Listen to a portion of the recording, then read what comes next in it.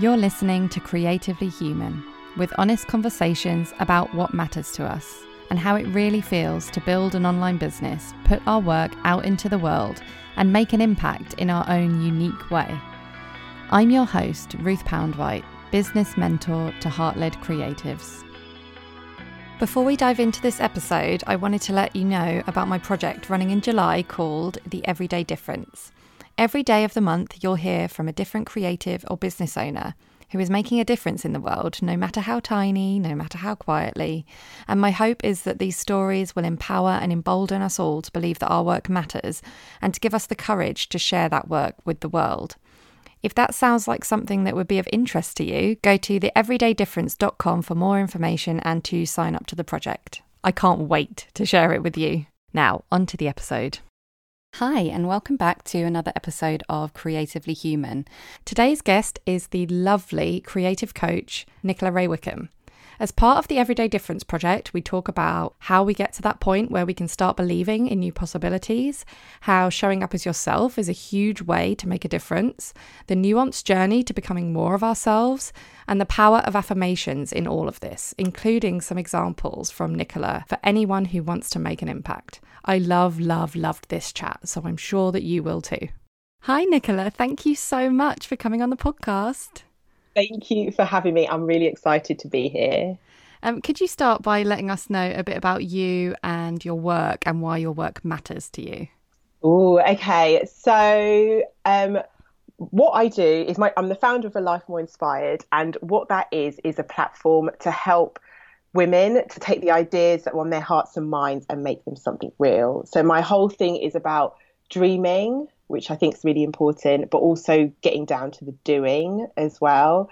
And the women that I work with, they're purpose driven. So what I say is that they've got ideas that are going to change the world. And it's not to add pressure onto them, but it's because whether it changes one person's world or 10,000 people's worlds, it's going to make a difference. So that's why I think my work matters, because I'm helping them to birth these ideas that otherwise would be just the content for notebooks and conversations and daydreams, and put them out into the world to do the work that they were meant to do. So yeah, I see myself as almost like that middleman that helps those things happen.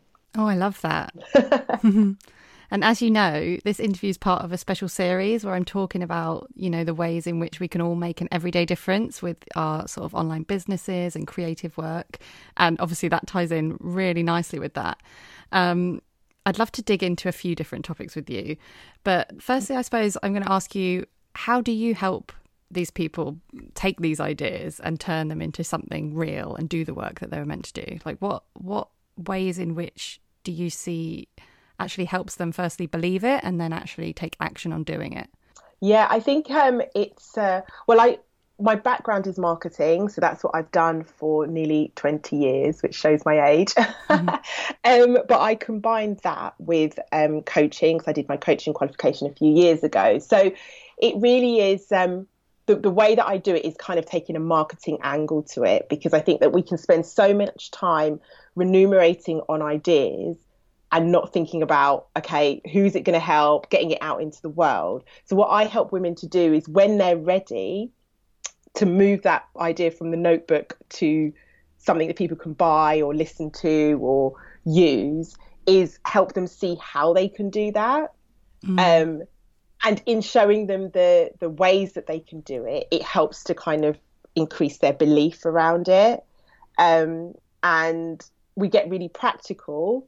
But also it's that I do believe that there's kind of, there's confidence in the doing. So it's kind of like once they're ready, I think ideas are very easy to have. They're almost like cheap currency, kind of everyone can have an idea. But when they're ready to execute on it, it's about showing them like, this is actually a possibility. This is why it's a possibility. And this is what we can do to quickly kind of start to create a momentum with it. Yeah. And part of the belief part of it as well is I'm big on journaling. And we all know that setting up your own business is like the biggest self-development journey you can go on. So bringing in tools like journaling, I know we're going to talk about affirmations, really helps to get solid on that belief that they can do it. But to be honest, I think that once they come into my world, they're ready to take the idea from something they'll just kind of talk about over a coffee to something they want to do something with. That's interesting. So do you feel like sometimes it takes a while for them to get to that point? Absolutely, yeah. It took me a long while. And often it takes like a big life event to make you think, now I'm going to do it. So for me personally, it was, I always knew I wanted to have my own business. It was the vision I saw for myself, but I didn't believe that I could do it. I didn't believe it was possible. And then it was having my first daughter that gave me the permission to be like, actually, I want to redesign my life. When I look back in hindsight, I'm like, I didn't need that permission slip. I could have just gone to my employer and tried to negotiate a 4-day week and use the extra day to do something else. Or I've always had side hustles and experimented with other things, but I hadn't really had the belief to take them seriously. Yeah. And then having my daughter, and it was quite a difficult journey, difficult fertility journey. So having her kind of showed me how much power I have in itself and how much resilience I have. And then when I actually held her in my arms, I was like, now's the time for me to do all the things that I want to do. I can do this. So that was for me like the big life event. And I know for some of my clients, it might be a death in the family. It could be illness. It might be redundancy. Some of us need that push. And it's such a shame because it's like you don't want to wait for something bad to happen. But then as humans, sometimes we need that to kind of chivvy us along. Yeah. I've had the same experience, exactly the same, having my son. It just sort of made me want to give up on some of the old stories I had about myself. And I suppose everything felt a bit chaotic and difficult. And from that difficulty and chaos, it meant that I could just go for something and not worry about it as much. I don't know. Isn't that interesting though? It's almost like the order that you had before and the structure wasn't allowing for that level of, okay, let me think differently. Let me kind of jump outside the box. But because you were almost living outside the box in what it sounds like you're saying was a chaotic situation, it was like, well, let's just add more chaos. It's like, it's okay. And that was like your permission slip. Yeah, exactly. And it's interesting because, I think a lot of us, especially going back to this sort of like making an everyday difference topic, a lot of us do, I don't know, do we hold back on our ideas and on our dreams, and we feel like we need permission? And how do we get that permission? Yeah, we either, we have to give it to ourselves. And so it's either that life event that happens, or we start to embark on the kind of, and I say in air quotes, like that self-development journey, when we then get really reflective, and that can help. That is kind of another turning point. Also, when you enter, like that's what I love about Instagram and other platforms like that, is because it opens up your world to the possibilities. So I know definitely when I had my daughter 6 years ago, I didn't know that what I'm doing now was even a possibility. Yes, yeah. So as I started to enter this world, and like there's always the gateway for different people as to how they enter the world. I was like, oh my goodness, there's a whole thing out there that I could potentially be a part of. And it's also seeing those examples out there it opens up your possibilities rather than kind of just you're thinking from scratch. What could it look like when you start to enter different worlds? And that's what Instagram's good for. It can lend itself to so many different communities and you meet new people, and that can open up the possibilities as well. Yeah, I love that. And I really love what you said about, 6 years ago, not knowing that what you do now was even a possibility. I think it's so important to remember that. Like, we just don't know what is going to happen. Exactly. And I remember as a little girl, you can always do that exercise as a child. What did you love to do? I love to write. I love to talk. Like I wanted to be a radio presenter. I wanted to be a journalist. I wanted to be an author. And in a sense, I'm getting to do all of those things. But at that, back then, you really didn't, like, the internet didn't exist then. So we really didn't know it was a possibility. But then, taking it right up until 6 years ago, I've got a podcast and you've got a podcast. That's like a radio show, right? It's really exciting. And I think all of these things are helping to open up the possibilities and then help our belief of what we can do. So you mentioned, coming on Instagram or whatever kind of community you're part of and seeing, like, expanding your idea of what is possible. But how important is it to you to be able to see people like you doing what you do? And how have you experienced that as part of, giving yourself permission to do what you do? Oh, that's been massive, Ruth. I mean, when I look back to when I first started, I started a business called The Social Stylist, and I was helping wedding businesses with their marketing. And the reason I was doing that is because I used to be a wedding blogger. When I was getting married, there was this real lack of representation. I was spending so much money on wedding magazines. And one day my husband, he was my boyfriend then, would flick through one of the magazines and he was like, Nicola, there are no black women in this magazine. Why are you spending like $5 on it? Wow. And I was like, I don't know. So I created a wedding blog. And then from that, I started helping wedding businesses with their marketing. But at that time, so we're talking about like 2012, about 2012, 2013, I wouldn't put my picture on my website. Right.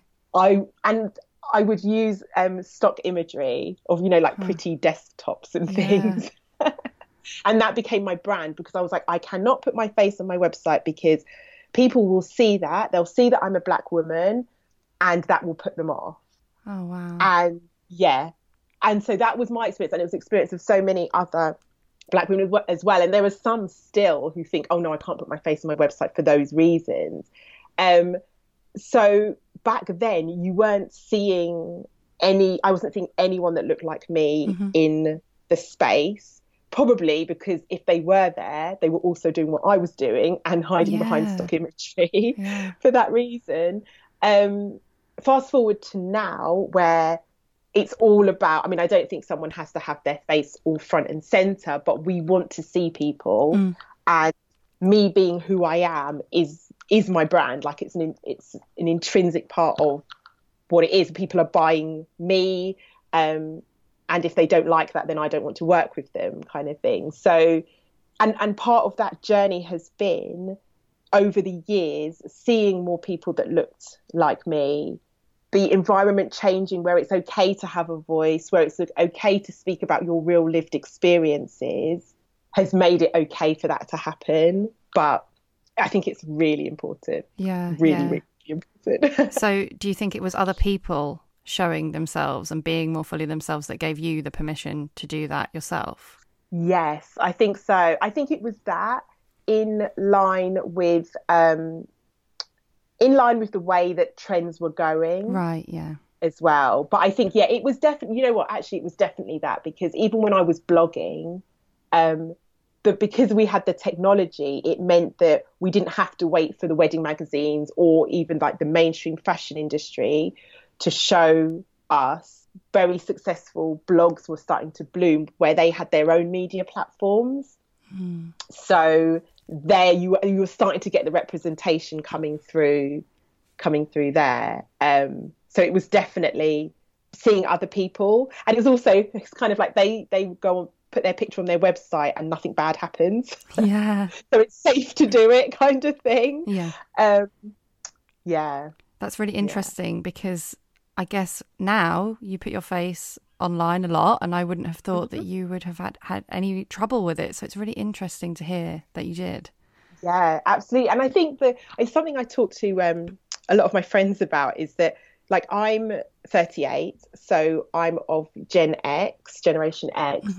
And I feel like millennials have a different take on the way that they view things. And the millennials have kind of come up, and they would never have remembered a time where you wouldn't have, as a Black British woman, put your face on your website. I've had conversations with them, they've been like, what are you talking about? Why wouldn't you do that? So it's the environment has changed and become more friendly, really, and safe and accepting. And so in line with that, I've grown. Yeah, that makes total sense. Yeah. I'm technically a millennial, but I guess I'm an older millennial, because I feel like the millennials, like younger than me, seem just more confident with putting their faces out there, full stop. But yeah, I was just Yeah. thinking, like, in terms of like your daughters and thinking about them and how they're going to be growing up, and it just feels like really important that, well, firstly to acknowledge this journey that you've come on, but also to see how it's changed. And yeah, how does that feel to you, thinking about it in the context of them and what they'll see? It feels really lovely because with like when I was growing up, you didn't see Black British people on the TV. I remember the very first ad was Chris Kabusi. I think it was a Purcell ad. Yeah. And it was about PMA and it was positive mental action. And he was the first Black face that I remember seeing on like a mainstream ad. And it was a big deal in our house. Wow. And whereas my daughters now will see themselves all day, every day, represented in all different places. So their experience is going to be very different. There's still a way to go. Yeah, and of course. even I was in a toy shop the other day trying to buy a doll for my daughter, and the lack of representation there, I was really surprised by. I thought we'd moved on. Yeah. So it still has to be a conscious effort, but she can sit down and watch CBeebies and see a little girl that looks like her, open up magazines, have the books. So I think it's going to make a big difference to her sense of identity. She's not going to have that sense of otherness that my generation had, and I think it will add that sense of confidence. There'll be other issues because social media will just mess them up in a way. And technology and all of that.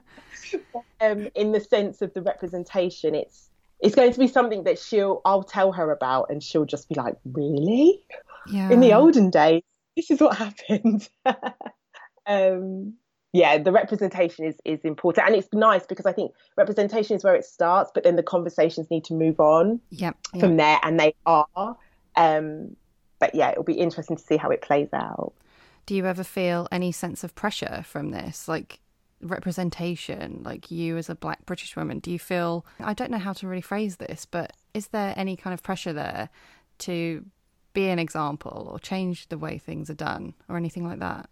I don't feel that way because I feel like my activism, and that's only a word that I've recently would even associate with myself, my activism is just showing up. Yeah. So I don't have to, I think there's this whole thing as a Black British woman as well, that you would feel like you're representing the whole community or your whole race. And part of that would be because there'd be only room for one of you. Yeah. So if I'm the only, when I started in fashion marketing, and if I was the only Black girl on the buying floor, for instance, I'm then representing my whole race. Yeah. And if I mess up, I'm messing it up for the Black girl that potentially would replace me because there'd only ever be one. And I think that pressure, when you're in corporate and in those kind of environments, still stands. But because of what I do now, my representation is just showing up as myself. Like that is the biggest difference that I can make, is to show me just being me, like the challenges that I face, the wins that I have, my family, although I don't show them lots, but just being a normal person is my activism kind of thing. So I don't feel that pressure. Oh, I love that. I feel like there's something, it goes back to what you were saying about the importance and sort of the freedom of these online communities, and just it gives us that freedom to be ourselves and carve out a community around that. Exactly. And then when we do that and we realise that's what people want to see, because in the sense that we're being that possibility opening, if you like, that I needed when I wouldn't put my picture on my website, that's what I am for other people. Yes. There's so many women that like they're kind of like, oh, Nicola, you're just yourself and you just kind of rock up. And it's like, I know that by me doing that is giving them permission to do the same, no matter kind of what race or culture they come from. Yes. And I know especially for Black women, especially the ones that are still living under that, the pressure, still scared to put their faces on their website, still feeling the pressure to be professional all the time because they know that they're going to be scrutinized more than their white counterparts. Then they see me kind of lolling up on Instagram still doing the work, but very much being myself. They're like, actually, I can do a bit of that. So yeah, and that goes for Black women, but for a lot of the feedback I get from everyone is that it's kind of, you don't have to be perfect. Yeah, you can just be. And that's what everyone, I say that everyone's is their own what's the word, competitive advantage. Your competitive advantage is you, so let's just show more of you and be more of you in the world. But I do recognize that being you is a privilege as well. Yeah. And for some people, that journey to becoming more of themselves is different. It's more nuanced. So I've like told you a bit of my journey to becoming myself will be different to other people's because of different factors within our own dynamics, but also within wider society. Wider society doesn't always support minority communities to be themselves. Yeah, that's important. Yeah, exactly. And it does annoy me a bit when you see kind of like on Instagram, like, just be yourself. And it's like, well, it's not always that easy for me to be myself. So yeah, it's important to acknowledge that. And I suppose even just acknowledging things like that, it's quite small, but helping people feel seen and understood by acknowledging things like that is really important too. Exactly. I would have loved someone to turn around to me when I was starting my journey and be like, you're reading all the books and you're listening to all the audio books and podcasts and things, but your journey is maybe a little bit different. You've got some other we've all got hurdles to cross and blocks to maybe overcome, but just recognizing the nuance would have been really helpful. Yeah. This conversation has made me think a bit about the Women's World Cup that's happening at the moment with football. And I keep thinking about what impact is that, seeing these women, on, BBC One playing in the World Cup. What impact is that going to have on girls? And I'm sure it's going to have an effect. I'm sure of it. And it just, it really gets you thinking. Exactly. Like my little girl was even, when the World Cup first started, she's like, Mummy, there are girls playing football. Oh. I'm like, yeah, we play football too. And her face was just like mind blown. Oh. Yeah. Oh. So now when she's playing football in the playground, she's like, well, yeah, we don't just play it in the playground. We can play it on the telly like the boys do. Yeah. And it also, I don't know about you, but in the media, sometimes I've noticed that it does seem like these women are representing all women in terms of, women in football. Because they're suddenly being thrust into the limelight a bit more than they were, even though they've been doing it for a long time. It's interesting to see how, people are judging. They're responsible for people's judgments of the whole of women's football, and it's a lot for them to bear, but it's an amazing thing that they're doing. Yeah. Just doing what they do, really, isn't it? Yes, exactly. So I'd love to shift gears a bit, and I'm going to talk to you about affirmations, because I know that affirmations are a big part of your business, and also it ties into what we've been talking about, because I know that they're a way to kind of help us believe in what we can do and push ourselves to do what we really want to do. So I would love for you to talk a bit about what they are and what they do and how you have used them in your own journey.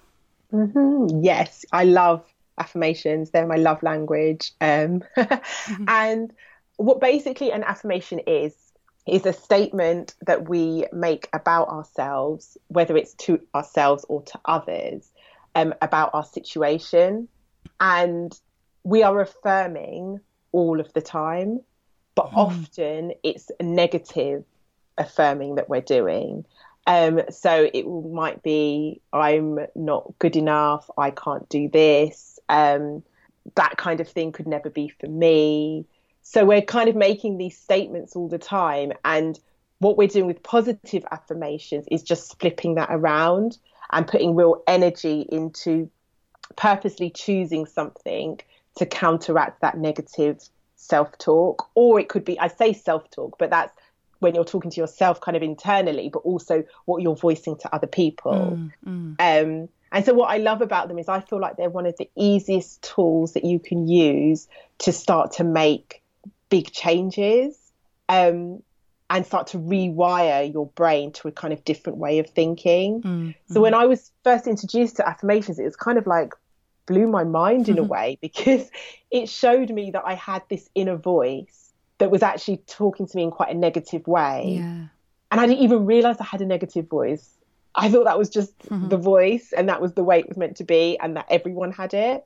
And when I discovered that not everyone talked to themselves in that kind of way, I was like, wow, this is a revelation. Yeah, yeah. And that you can then use affirmations purposely I like for people to use them to meet them where they are. So although I create affirmation cards and I sell them, and that's all great, the most powerful affirmations are the ones that meet you where you are, Right. and address exactly what you're thinking. So what's an example of that kind of affirmation? So an example could be, ultimately, when we kind of chunk it right up, it's often about us not feeling enough. Right. And our kind of sense of worthiness and deserving. So at a kind of very high level, I am enough is quite a blanket one that often covers all of our negative self-talk. It's important that they are I am statements. They don't all have to be, but I am statements are very powerful. And then the repetition is really, really key as well. So it's not like you can just read I am enough and then suddenly you feel enough, because that would be magic and that would be amazing, but it's not real. But it's about having that repetition. So repeating it to yourself, having it on your desktop, having it on your phone, writing it on a post-it. And how I see it is we've got this narrative in our minds.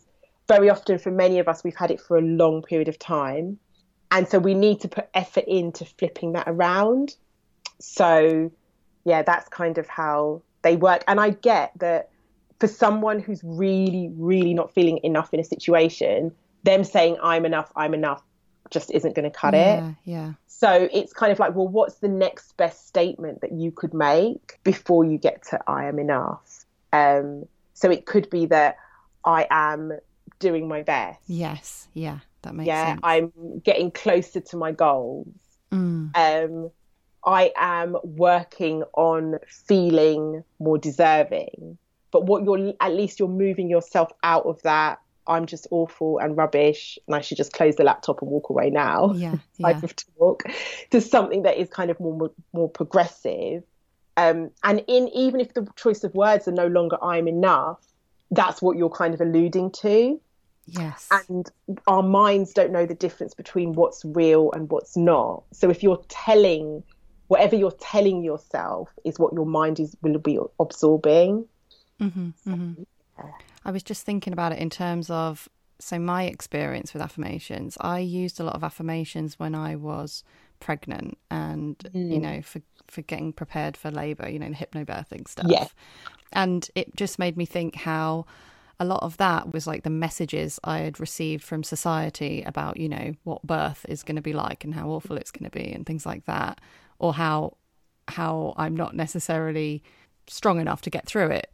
So I just thought that was an interesting thought. Like it's our self-talk, but it can also help sort of counteract some of the difficult expectations from society and what we've grown up with as well. Exactly. Yeah, definitely that conditioning is so important. And that's another reason why I love them, because that self-talk often can then come from outside influences.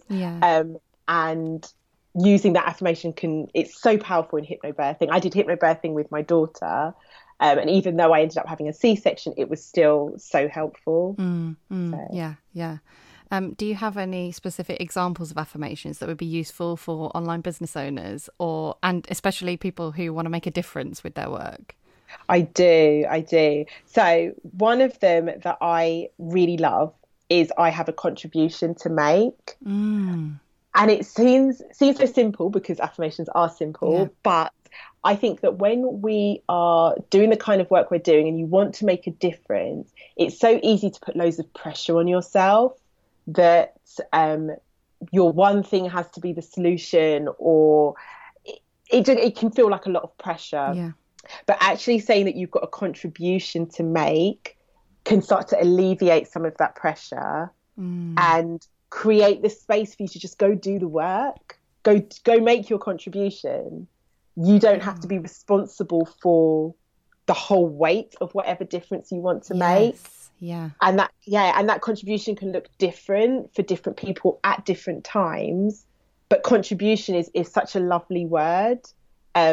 Also, it suggests you're not doing it alone.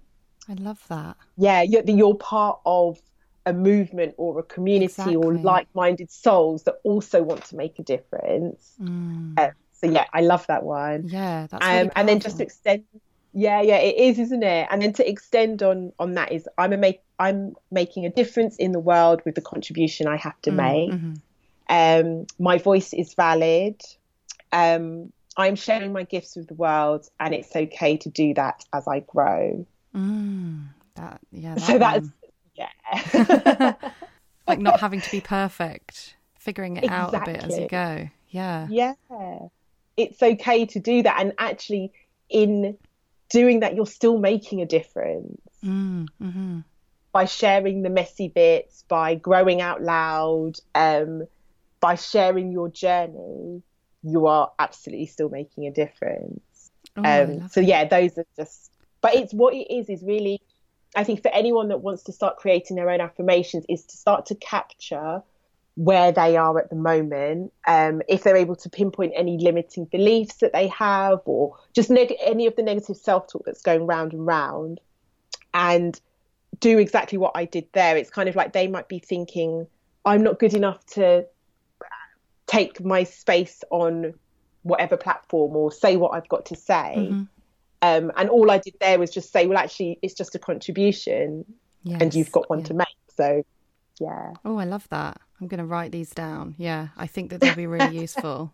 And actually, it's really interesting that you mentioned that, because of the fact that I'm doing this project and I'm involving 30 other people. I feel like that's really highlighting, you know, the unique contribution that we're all making. We're all doing things in different ways, but it all adds up to something greater. Yep. Exactly. I love it. There's one more thing I wanted to talk to you about, and because I do believe that talking about this is making a difference, and that is, you know, running your business when you've just had a baby. I mean, I know. I feel like we need to talk about this, because it's, again, seeing what's possible from other people. I mean, how are you making this work? How did you prepare your business before you just had your baby, and how's it going now? Okay, so how did I prepare? So Marley is now 12 weeks old. Wow. And yeah, it's gone so fast. And the way that I prepared my business is that at the start of the year, so when I was kind of doing my yearly planning, prior to that, I kind of felt too ill to really even think about it. But at the start of the year, I got really focused and decided what I wanted life to look like post-baby. And then I kind of worked my way backwards in terms of, okay, what do I need to do to make that happen? So I got really focused and really practical with the numbers, what clients I would want, and then just set about getting them in. So I kind of set the business up that way. And I took 8 weeks maternity, which to the corporate old me is just mortifying, because when I had my first daughter I had over a year off, and I had all of like the maternity pay and all of that, but I had 8 weeks. I'd given myself 8 weeks of no client calls, and going into the maternity leave, it felt fine, because now life is set up. Like my business is very much a lifestyle business, so it's designed to fit around how life ebbs and flows, and really for me to be able to be there for my children. So going into maternity leave, I'd set up kind of all the practical stuff, but I was scared. I was really kind of, I can plan all I like, but I don't know once baby comes, is 8 weeks enough? How am I going to feel? How am I going to mother 2 children? I had all of that kind of come up. And talking it out really helped. So that was kind of going into it. And then after she came, it just kind of worked. Mhm. I had the 8 weeks of client calls, but I was still showing up on Instagram. Yeah, I yeah. actually had my most financially my best month was June. Oh, Um, wow. I know. So I think having her it and being a new mum, it kind of made me be even more of myself, if that makes sense. Because I was Yeah, just like, I'm here, I'm breastfeeding, I'm I'm just going to show up as me yeah. even more. Mm. Um, so yeah, and also one of my things is I feel like there's content in the everyday. So I was then just able to make my content out of my everyday. Yeah, and I think babies make you creative Yeah, I as agree. That well. has been my experience. You've made a child, and that's one of the most kind of creative acts your body can do. Um, so yeah, that's not a very succinct answer at all. I don't even really know how I did it. Well, I guess it's different for everyone, but what I feel is just important. I think what I'm picking up from this is the fact that you've kind of you've been really practical about it. You've also in part gone with the flow and you've just gone Yeah, with your energy in terms of how you show up and just showing up as yourself. Coming back to that again, showing up as yourself in your everyday life is probably helping because to do it any other way would probably be exhausting, I'm guessing, at this time of your life. exactly. Yeah, yeah. I couldn't have done it any other way. Yeah. So it's like, well, if I'm going to do it, I'm just going to show up as myself, and that's really attractive. Mm. It's like that's what we're all craving, um just to see normality. And although I have to caveat that Instagram isn't all, we're seeing Yeah. highlight reels as Hmm. well for everyone, but we're all craving just to see people being more of themselves. And I suppose it made me do that in like tenfold. Yeah, yeah. So, And something that I feel really passionately about is you compared it to your first having your first child and when you were in corporate and how you took that year off and stuff. And I suppose on the surface it seems like, oh, that was great. You had like a whole year. But then I suppose then you have to just go back. mm, And doing it this way, you chose to have less time, but you're a lot more flexible. And mm, I feel really passionately about this kind of flexible way of working when you have a family. It's not all roses and it's not all mm-mm. easy, but No, I do feel quite passionately about it. And like, I just like talking about it because I feel like the more people who are doing it differently and the more they are seen to be doing it differently, just hopefully the more it could have an impact on wider society. yeah. Even people who are in regular jobs. I mean, Hmm. flexible working is a thing, isn't it, that people are pushing for? Exactly. And it's just like you saying that is, if I had seen me now 5 years ago, even 10 years ago, Mm. I would have been kind of like, wow, I didn't know that that was Yeah, possible yeah. to have that. Um, and yeah, to have this level of flexibility, it's so lovely, Ruth. It sounds so cheesy, but I've got a 5 minute journal, and when I'm writing what I'm grateful for the last few weeks, especially since the sun's been shining, Yeah. it really has been like I'm so grateful for life and the way that it Oh, is. oh. I know it sounds like, yeah, really, but I am like you said, it's not all roses Yeah. and it's not always easy. And witching hour in our house lasts like the whole evening. I'm Right. frazzled by the evening, but I'm so privileged to Yeah. be able to do the school run, call things like this my work, have amazing clients, then also go and pick my daughter up, be there for the baby. Like it's yeah, it's lovely. Oh, I love it. I love it. Okay, so before we wrap up, I'm going to ask you a couple of parting questions. Okay. The first one is, what advice would you give to anyone who wants to make an everyday difference in the world, no matter how small? I would say to start off by writing down the difference you want to make, Mm, because when it's in your head, it can feel so overwhelming and feel so huge. But just getting it down on paper, that transition from head to paper, will make it feel more possible. And then to start breaking down the steps of how you're going to do that in your way, like how you're, what contribution you're going to make. And just know that you showing up is going part way to make that difference. Yes, I love that. So the second question is there anyone you would recommend we check out who is making a difference in their online work? Oh, yes, I have to shout out my wonderful friend Tamu from Live 60, who I know you've had on the podcast. Yes. I think the work that she's doing is really special because the notion of joy and everyday joy, we can be kind of like, yeah, whatever. It's on the surface, it's very simple, but actually, if we take it on and embrace it, it can make such a difference to those small moments in our lives that lead us to feeling better. I think it's definitely also, I'm part of her membership community, and just being around her, because she's one of my biz besties, has even helped me to have more appreciation for what's around me. But also, again, it's that permission piece to seek out the joy. Like I had my lunch outside yesterday, grabbed 20 minutes to have it outside, and it felt so good. And I probably wouldn't have done that otherwise, because I would have just been in front of the laptop making use of the 5 hours a day that I have.